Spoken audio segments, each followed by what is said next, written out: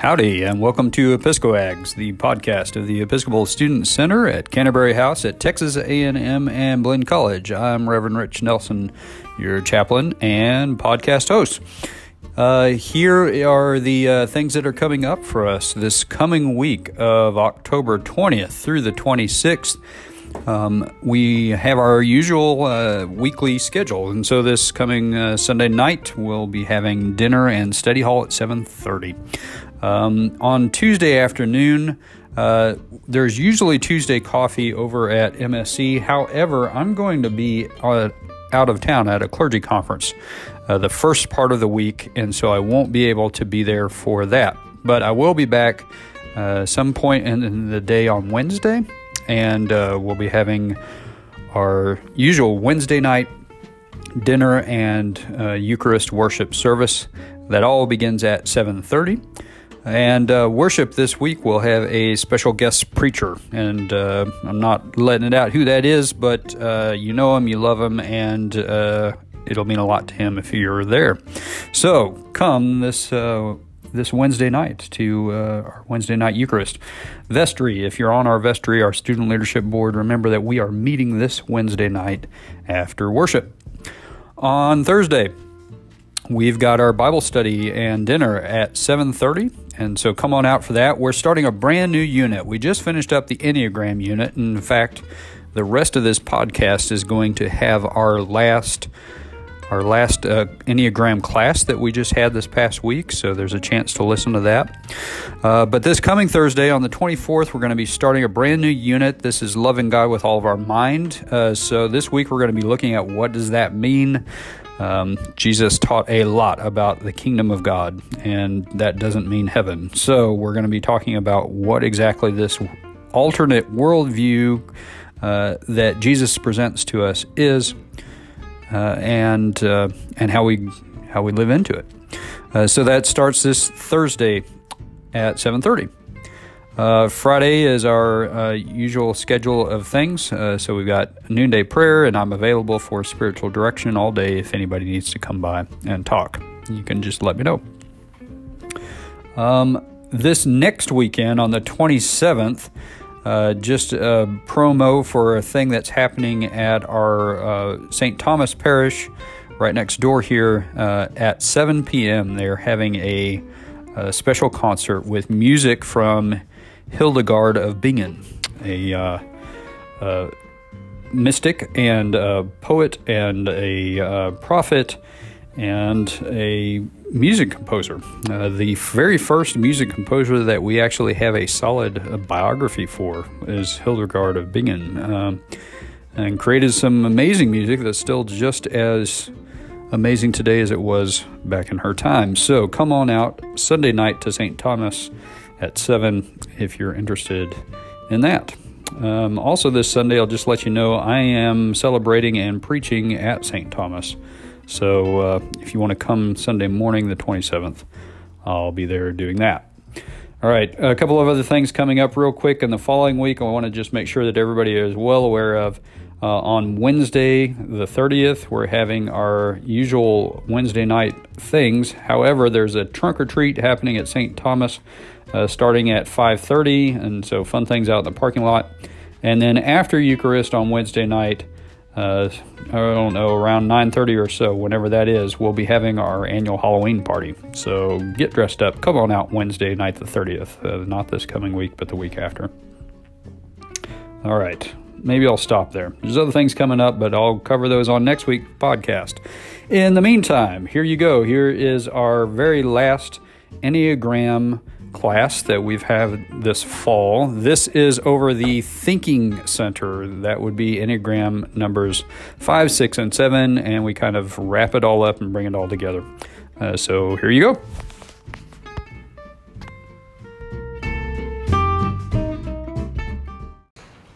Welcome to the very last Enneagram class. Thank you all for sticking in here to make sure that we get all of these numbers covered.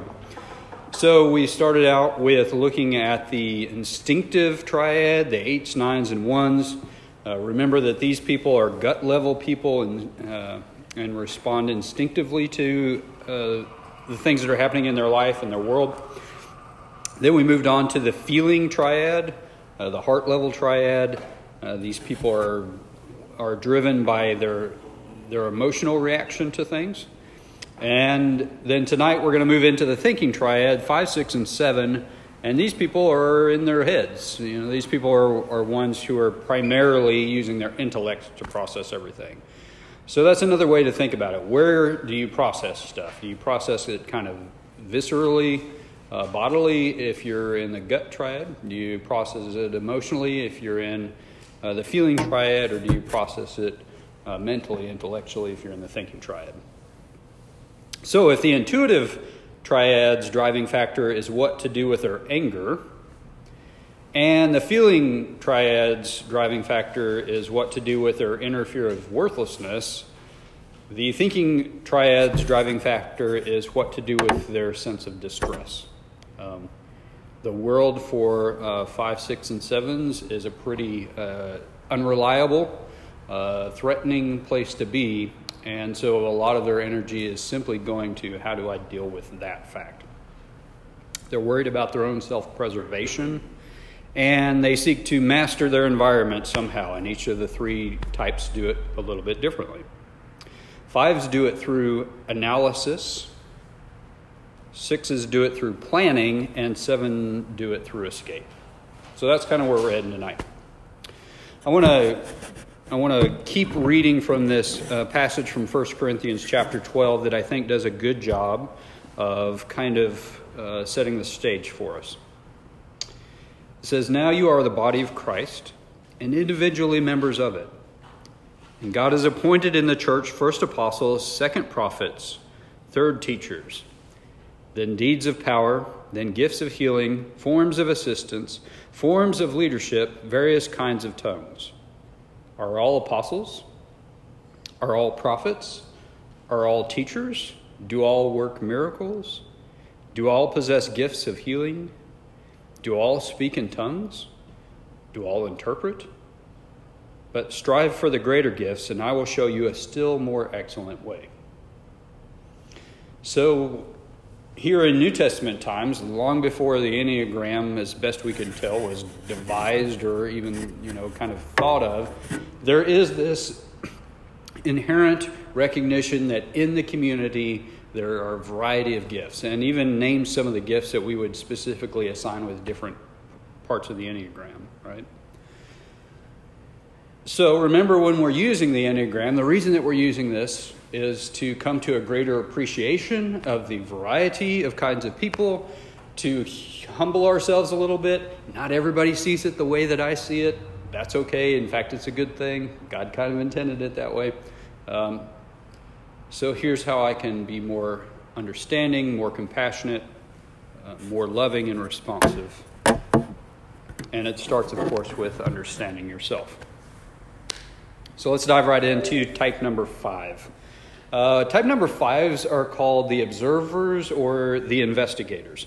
These are people who are deeply interested in finding out why things are the way they are, about the world, about the natural world, and about their inner world. They're prone to question what others say and want to test it out for themselves. They're also most naturally withdrawn of all the types. Types number 5s. Now, every type in its own way can have people who are introverts and extroverts, right? So I'm not just talking about quiet people, but I'm talking about withdrawn people. People who step back from the action and really don't want to be engaged or a part of it, would much prefer to observe it from afar. That's their safe zone. They need that space to observe and discern what is real and what can be trusted and who can be trusted. 5s are extraordinarily selective usually in who they choose to be vulnerable with, who they choose to be friends with. But when they do choose to be friends with you, then they invest a lot in that relationship. So 5s, if you can get a 5 to open up to you and be your friend, 5s are really great, insightful friends to have. But they usually don't have many, and sometimes they don't have any. They have limited energy for social interactions, and so they expend it judiciously. And yet when they choose to, they can be very present and very generous. So strengths of 5s are that they're deeply thoughtful people, they're very perceptive, they're striving to be objective, and not too quick to act or judge. They'll continue to mull things over. A weakness of a 5, however, is that they can become crippled by their own indecisiveness and have a real lack of belief in themselves. So they'll question their own perception of things for a very long time. When they're healthy, that knowledge that they have by observing helps them build confidence and self-assurance and overcome that. But when they're unhealthy, they feel they can't do anything as well as somebody else could. So somebody else certainly could do this better than me. That gives me permission to just step even further back away from the situation. All right. The way that they push themselves towards growth is by telling themselves, life must be lived, not just studied. Because they'll study it to death. And they'll substitute that for actually living it. They'll think that that is living it. So they've actually got to jump in the game and not just be a spectator to life. Their direction of integration is towards, can you guess what a 5 who's very pulled back and withdrawn, what's a kind of opposite of them that if they could move towards that type, it would probably help them become a more balanced person? A 3 could be, 7 could be, all these things could be, but they're not. An 8, actually, right? The reason that direction of integration for a 5 is an 8 is because an 8 is assertive. They have no bones about putting themselves out there, about jumping in the middle of the fray. So what 5s need to do is they need to watch how 8s do things and learn how to be a little bit more like that. They're never going to be like that, but that's what they're missing. So that's always the direction of integration. What am I missing? What helps me become a more integrated person? The direction of disintegration is always the direction that pulls you deeper and further down into kind of your pit. And ironically, the direction of disintegration for 5s is towards 7. And you're moving towards an unhealthy 7. We haven't even covered 7 yet. We're going to do that at the last of tonight. But the reason disintegration is towards a 7 is because unhealthy 7s, like unhealthy 5s, have a tendency to just, when they can't figure it out, they just give up and let themselves go. All right? We'll get into that more once we get to 7s. 5s at their best. Analytical, sensitive, wise, objective, perceptive, self-contained people. 5s at their worst can be intellectually arrogant know-it-alls who become stubborn, distant, critical of others, and negative. They just pull completely back and judge everything. All right? So what could you imagine might be some naturally appealing jobs for somebody who's an observer? Research. Number one kind of thing that they feel drawn to. Just dive into the data and observe the hell out of it. And that's your whole world. So yeah, research, huge draw for 5s. Academia? I guess it's kind of research. Yep. General academic fields. Yep, anything that allows you to, engineering, architecture perhaps, anything that allows you to just kind of immerse yourself in your own world that you're building. They can be writers, because again, it's all about observing.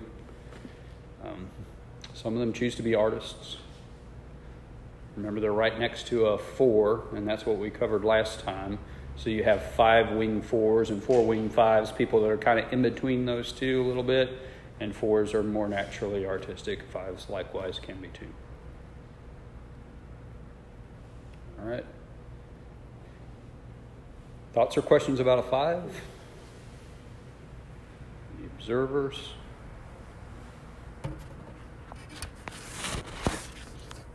I think this, yeah. So what's their root issue? So the root issue of all, 5, 6, and 7. yeah, the root issue of 5, 6, and 7 is the world is not a safe place. And I've got to figure out how to make it safe for myself.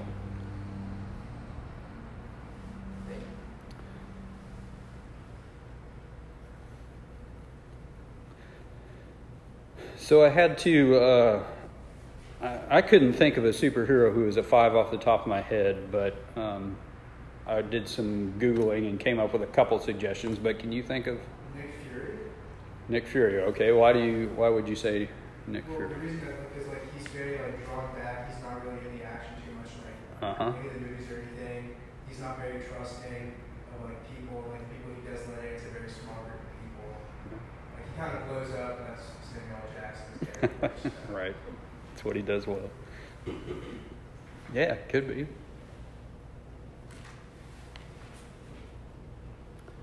There's no hard and fast answer to this. The superhero question is just kind of a fun, can you imagine thing. And when I Google it, I find people putting the superheroes in different categories, based on what they think is their predominant trait. A couple of suggestions that I found were vision. So that made some sense to me, right? And not exactly a superhero, but a fictional character, Sherlock Holmes, just deep dive in observation, not really the best social skills, likes to spend a lot of time alone, that kind of thing.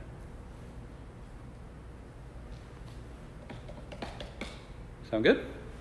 Okay, moving on to 6. Different groups give these types different names. So some call it kind of the skeptic or the loyal skeptic, others call it the loyalist. Loyal seems to be a word that pops up a lot for 6s in their description. So these are people who often attach themselves to authority figures to give some affirmation to their own worldview. So if the world is not a safe place, then the way that I get safe is I find an authority figure who I think is going to keep me safe. Somebody who's going to make those decisions for me to a large degree. Now, of all the numbers on the Enneagram we're taught, 6s are the most complicated and most difficult sometimes to understand and get to the bottom of because they present themselves in 2 very different ways that look like opposites, but they're both being drawn out of the same thing.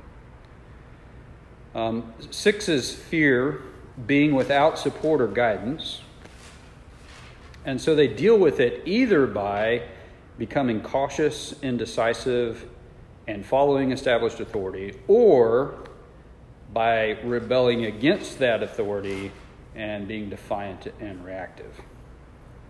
Okay? So the common thread seems to be, for a 6, the world is not safe. What do I do about that in relationship to authority figures? Do I fall in line with them and trust them, or do I reject most authority and say that it's not safe? Those that reject it oftentimes look like 8s as a result. And they can go back and forth between those 2 things. All right.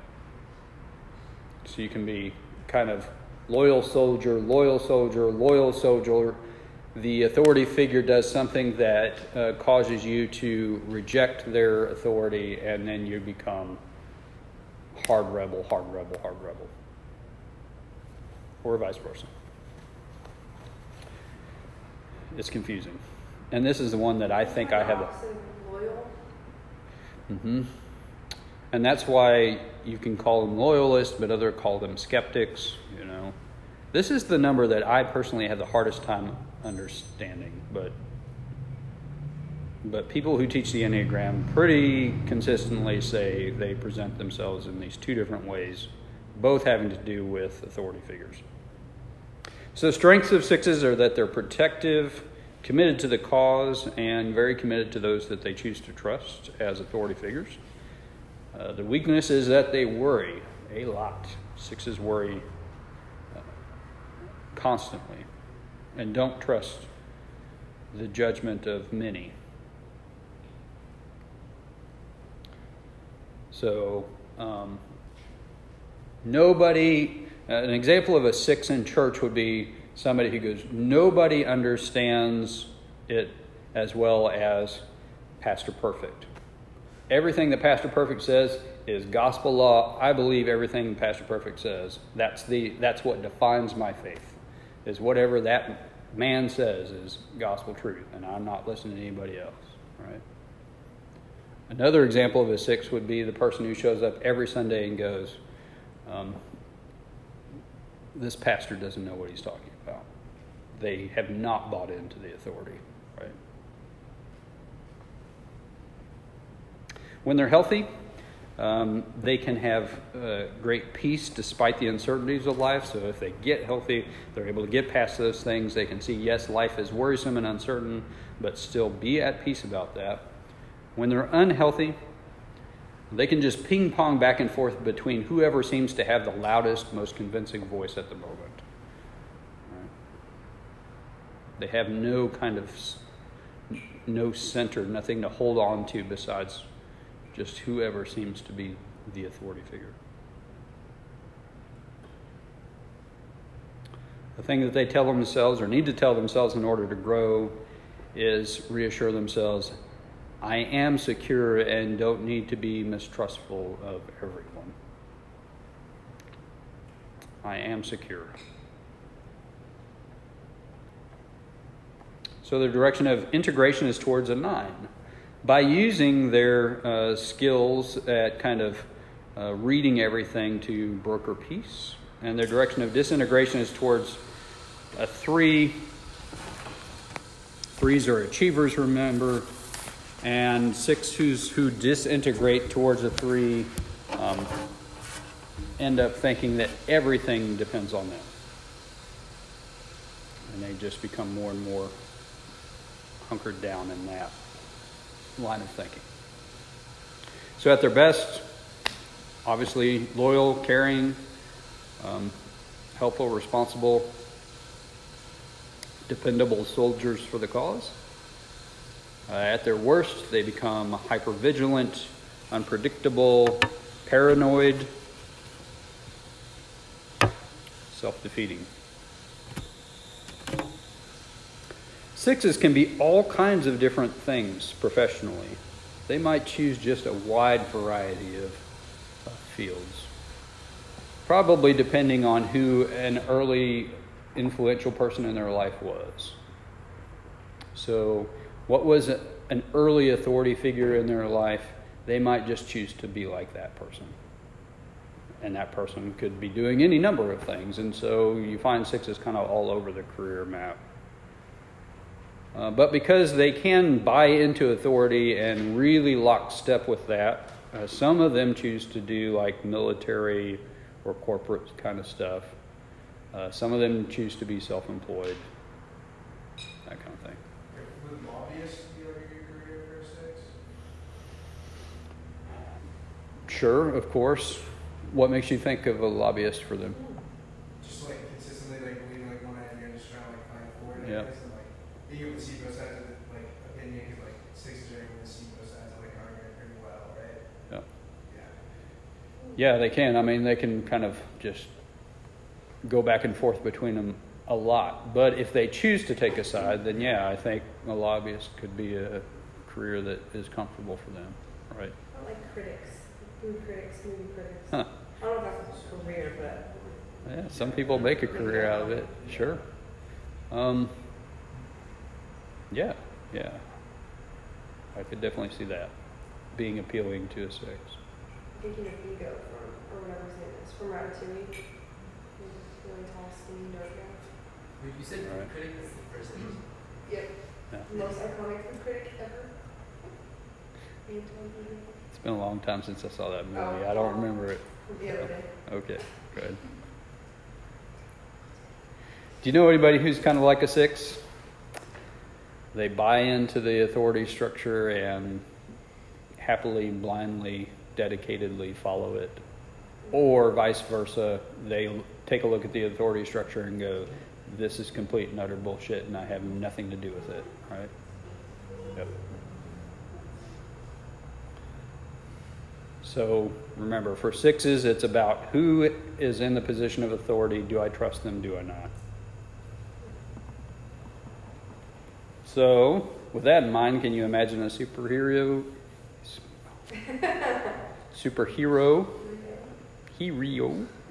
who might potentially be a 6? Either the bought into the authority structure or rejecting it kind of thing. Yeah, we talked about Captain America for number 1, but yeah, I think his story kind of plugs into this type somewhat too, in that he wanted to be a part of the military. He wanted to get bought into that. Yeah, I could see that being possible. I gotta read it though. Okay, I gotta. It's not a superhero, but it's like a fictional character. Okay, yeah. Katniss Everdeen. Katniss. She like all she wants to do is like rebel, and she like kind of attaches herself to like the people in the capital, but like with the intent of like making it. Yeah, maybe. Yep. James Rhodes, I can't remember his name in Marvel. The Iron Man's like second in command guy. War something or another. War Machine. Yeah. Something, yeah. Yep. Can't remember that guy. Could be. Somebody suggested Wolverine as a possible idea of a 6. You know, the rebellious version of 6. Maybe. All right. 7s. This is the 9th type of all the things that we've gone over. So here we are. Number 7s. The paper you have calls them an epicure, and I even had to look that up in the dictionary to see what an epicure was. A lot of times they're called enthusiasts. Connoisseurs of life is a rough translation of an epicure, right? So, very nice. These people are pretty interesting folks. They're naturally curious, naturally optimistic, adventurous kinds of people. They want to live life to the fullest, but preferably in only the happy ways.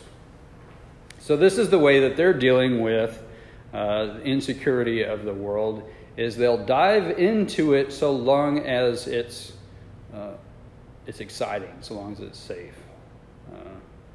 In that way, emotionally safe for them. It could be physically dangerous and they'll still do it. They seek to live life as kind of a constant... these people can be adrenaline junkies. I mean, they can be kind of constantly looking for something that makes them feel alive, something that makes them feel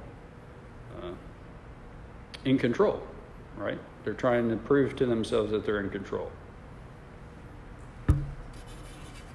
Their searching isn't for nothing. They really are questioning what it is that they really want in life and who they want to be. And so their chasing after adventure is partly an exploration not just of the world, but exploration of themselves, right? So can I climb this mountain? If I can, what does that say about who I am now? That's changed who I am as a result of doing that. They can be, their strengths is that they're exuberant, they're upbeat, that can rub off on others in a good way. Kind of rally the troops, get everybody excited and out there. But their weaknesses are that they're actually very deeply anxious people.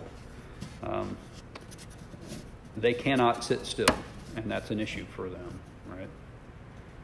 If they sit still with themselves for too long, they get nervous, frustrated. They can even get enraged when they're not given a full cornucopia of options. They want all the options on the table so they can choose them all. If you start narrowing the options for a 7, they can get pretty mad about that. Do not seek to limit my options. The world is my option, period. When they're healthy, they're playful, successful, people with good senses of humor. When they're unhealthy, they can become compulsive and trapped in a grass is always greener on the other side loop. Always chasing that thing that's got to be better than whatever this is. All right. So, to grow into a healthier person, they can tell themselves, I need to notice what's really going on and not just knee-jerk it. What's really happening here?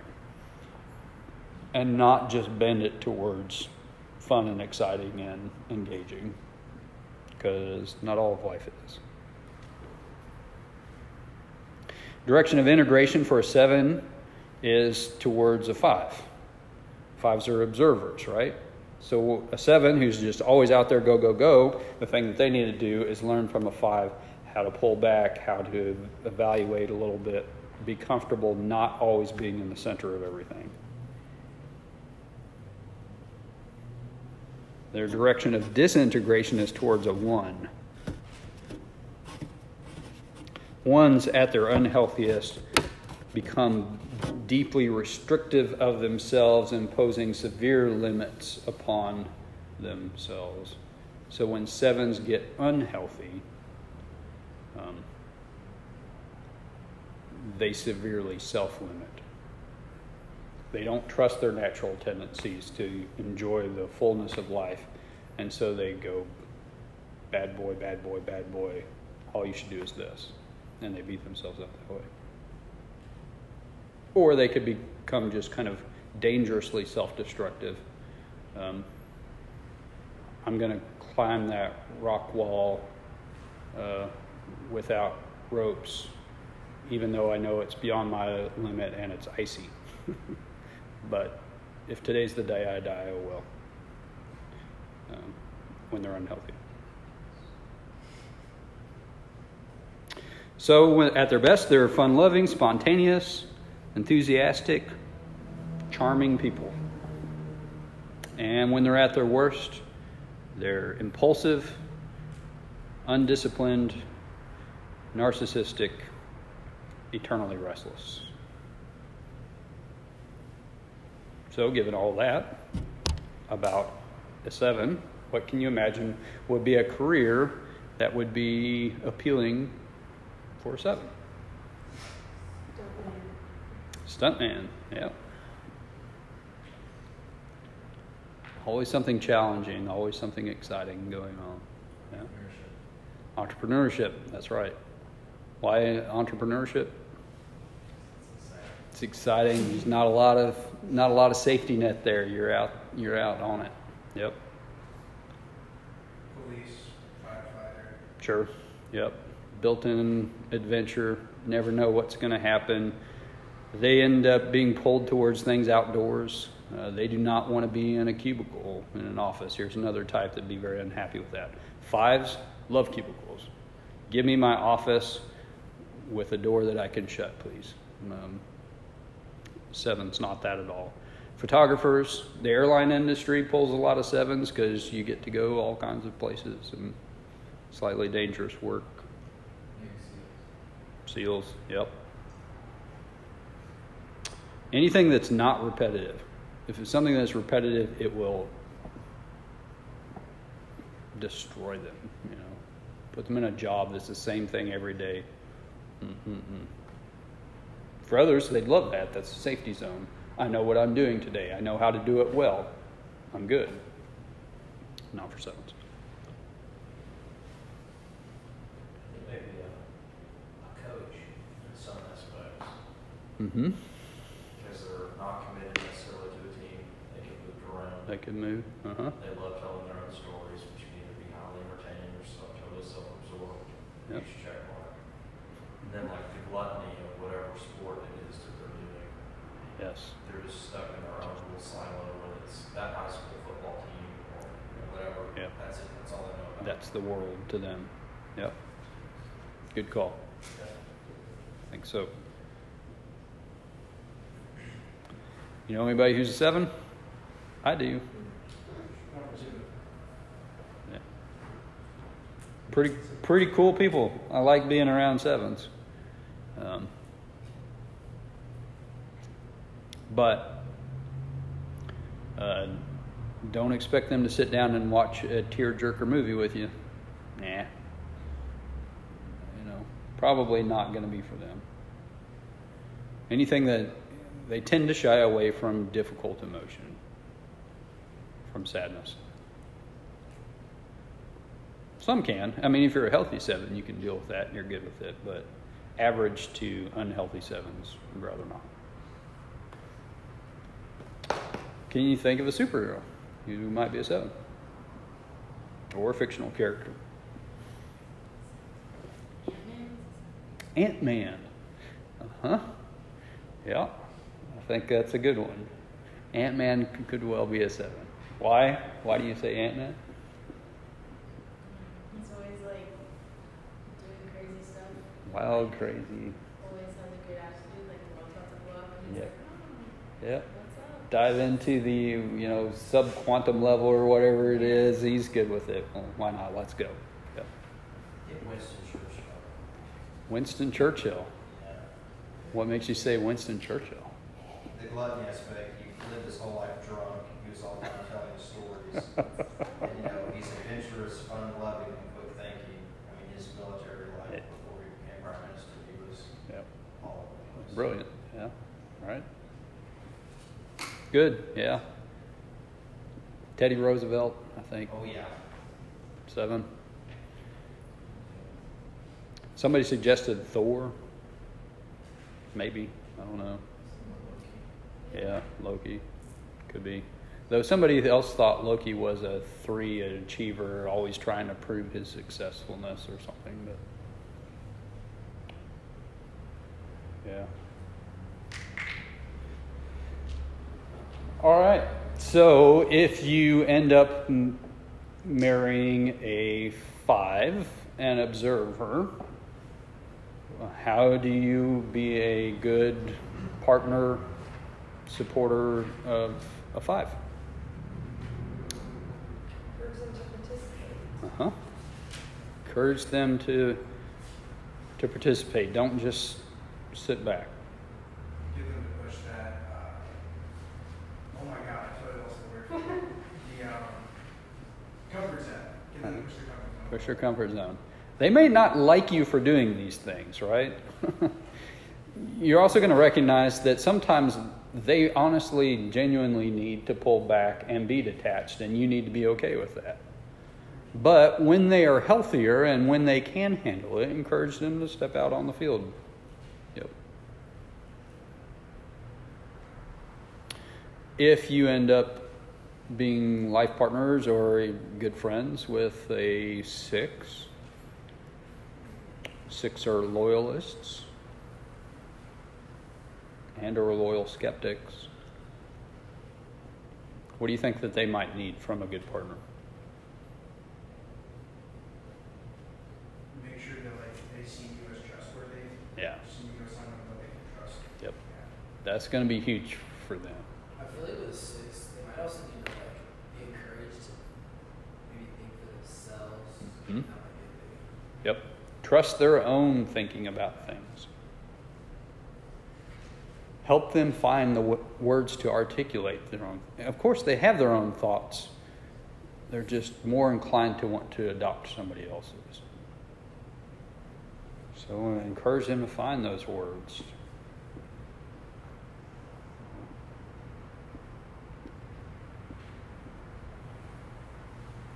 If you end up being partners with 7, an adventurer, an epicure, what do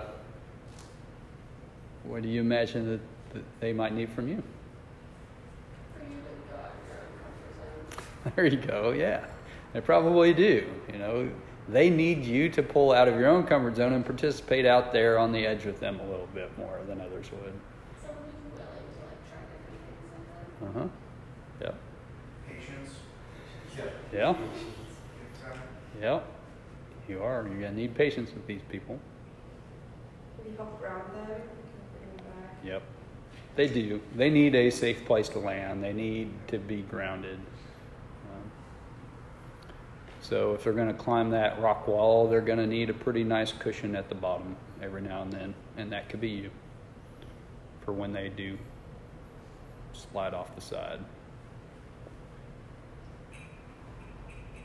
All right. I have a question. Uh-huh. What is the most common and what is the rarest? Or are they pretty even? That's a great question. I don't think I know enough to answer that. What are the most common and the most rare I types? feel like sevens are fairly rare. Think so? I don't know about the most rare, but like I see like a whole lot more like maybe like twos or even fives and sevens. Uh-huh. Your sense is that more people are pulled back than that. I would measure changes, yeah, for what we live in, like what's going on in the world. Yeah, It could be the people you associate with. that's true.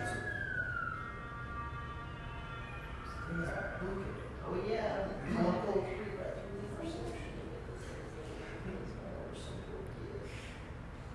There probably is an answer to that, Ryan. I might go check into that some more. I seem to recall being in a class one time, or maybe listening to a video about the Enneagram, and somebody saying this is the most rare type, but I don't remember what type it was. And I think it probably depends partly on the society that you live in, the culture that you live in. Some cultures bend people towards one direction or another, right? Yeah. I remember you mentioned this for the fours last time I asked you guys. So you mentioned that like drug addiction is very common with fours and like second addiction is certain. Would that be the same with seven as well? Yep. They're prone to excess, right? So that's not to say that, you know, there aren't drug addicts who are all nine types. But those who, when they become unhealthy, also are more prone to be more reckless or more kind of deep diving in people. I feel like fours would be more into like actual like drug addiction, where sevens would be more like hard drugs. Alcoholics. Yeah, they could end up sliding into it from the side because they're around a lot of people who are just, you know, pushing the envelope in all kinds of ways. Yeah.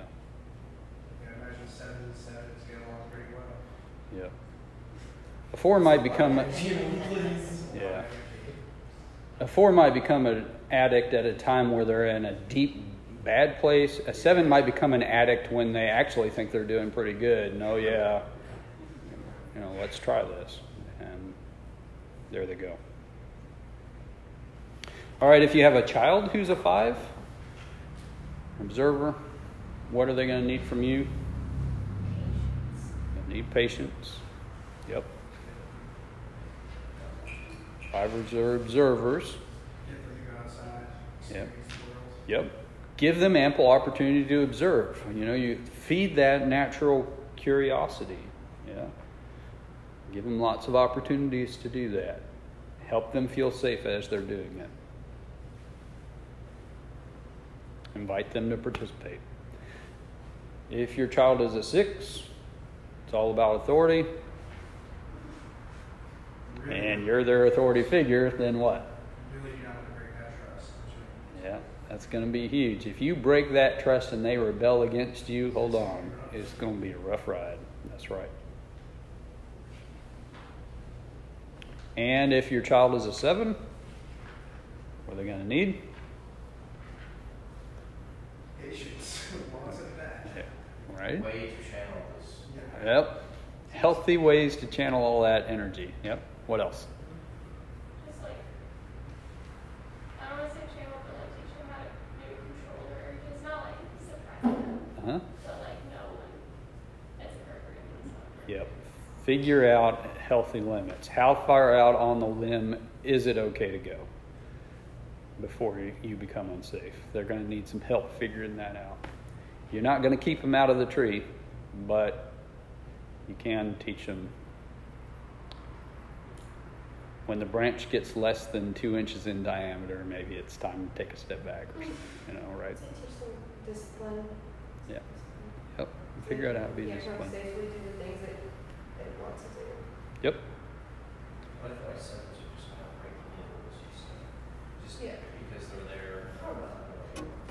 Maybe like teach them a way to pursue new exciting things in a way it's gonna like grow them instead of like teaching them too much. Yep. Yep.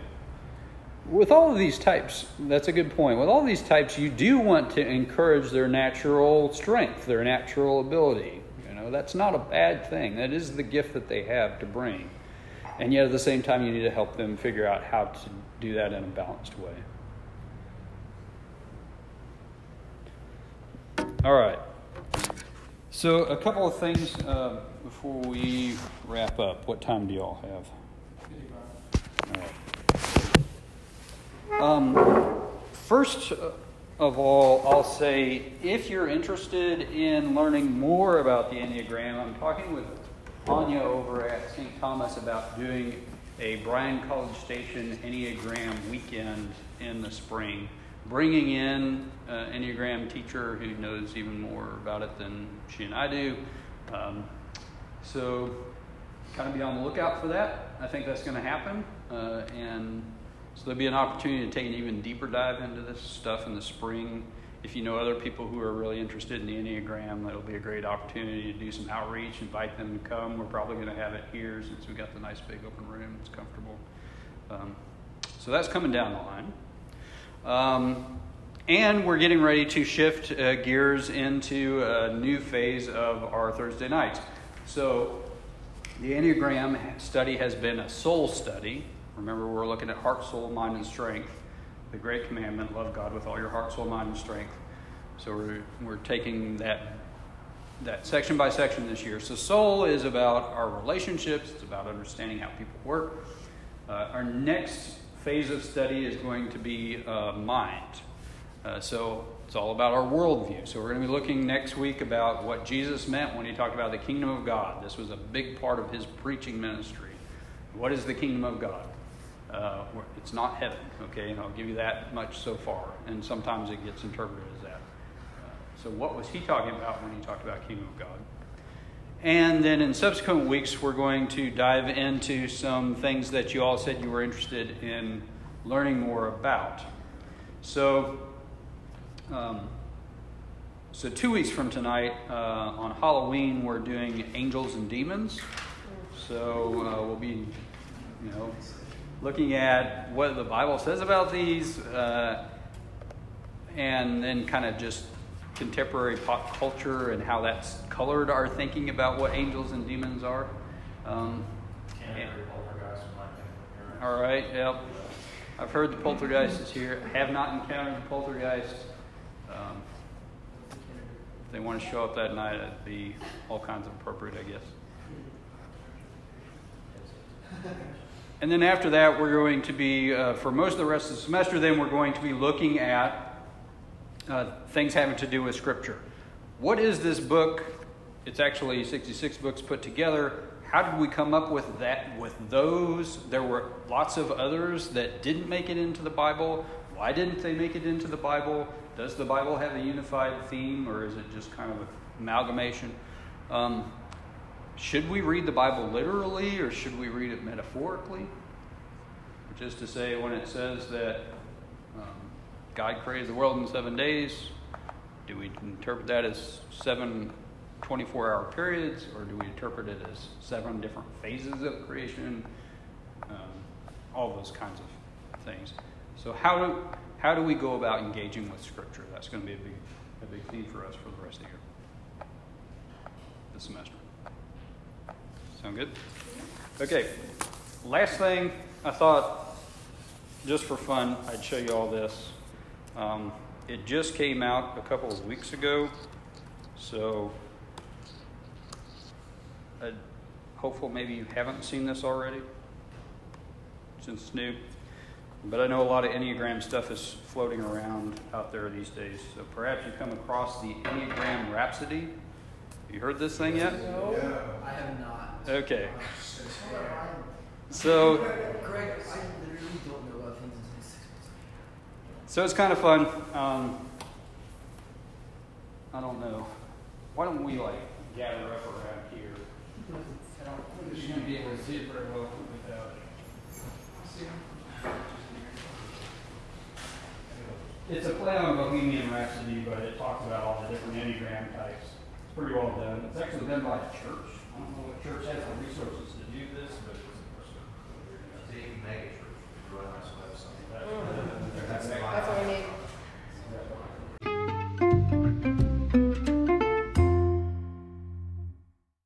That's what's happening this week at Canterbury Episcopal Student Center. We are located at 902 George Bush Drive, right next to St. Thomas Episcopal Church, right across the street from Kyle Field. We invite you to come out and join us anytime you can, or check us out on the web at www.episcoags.org.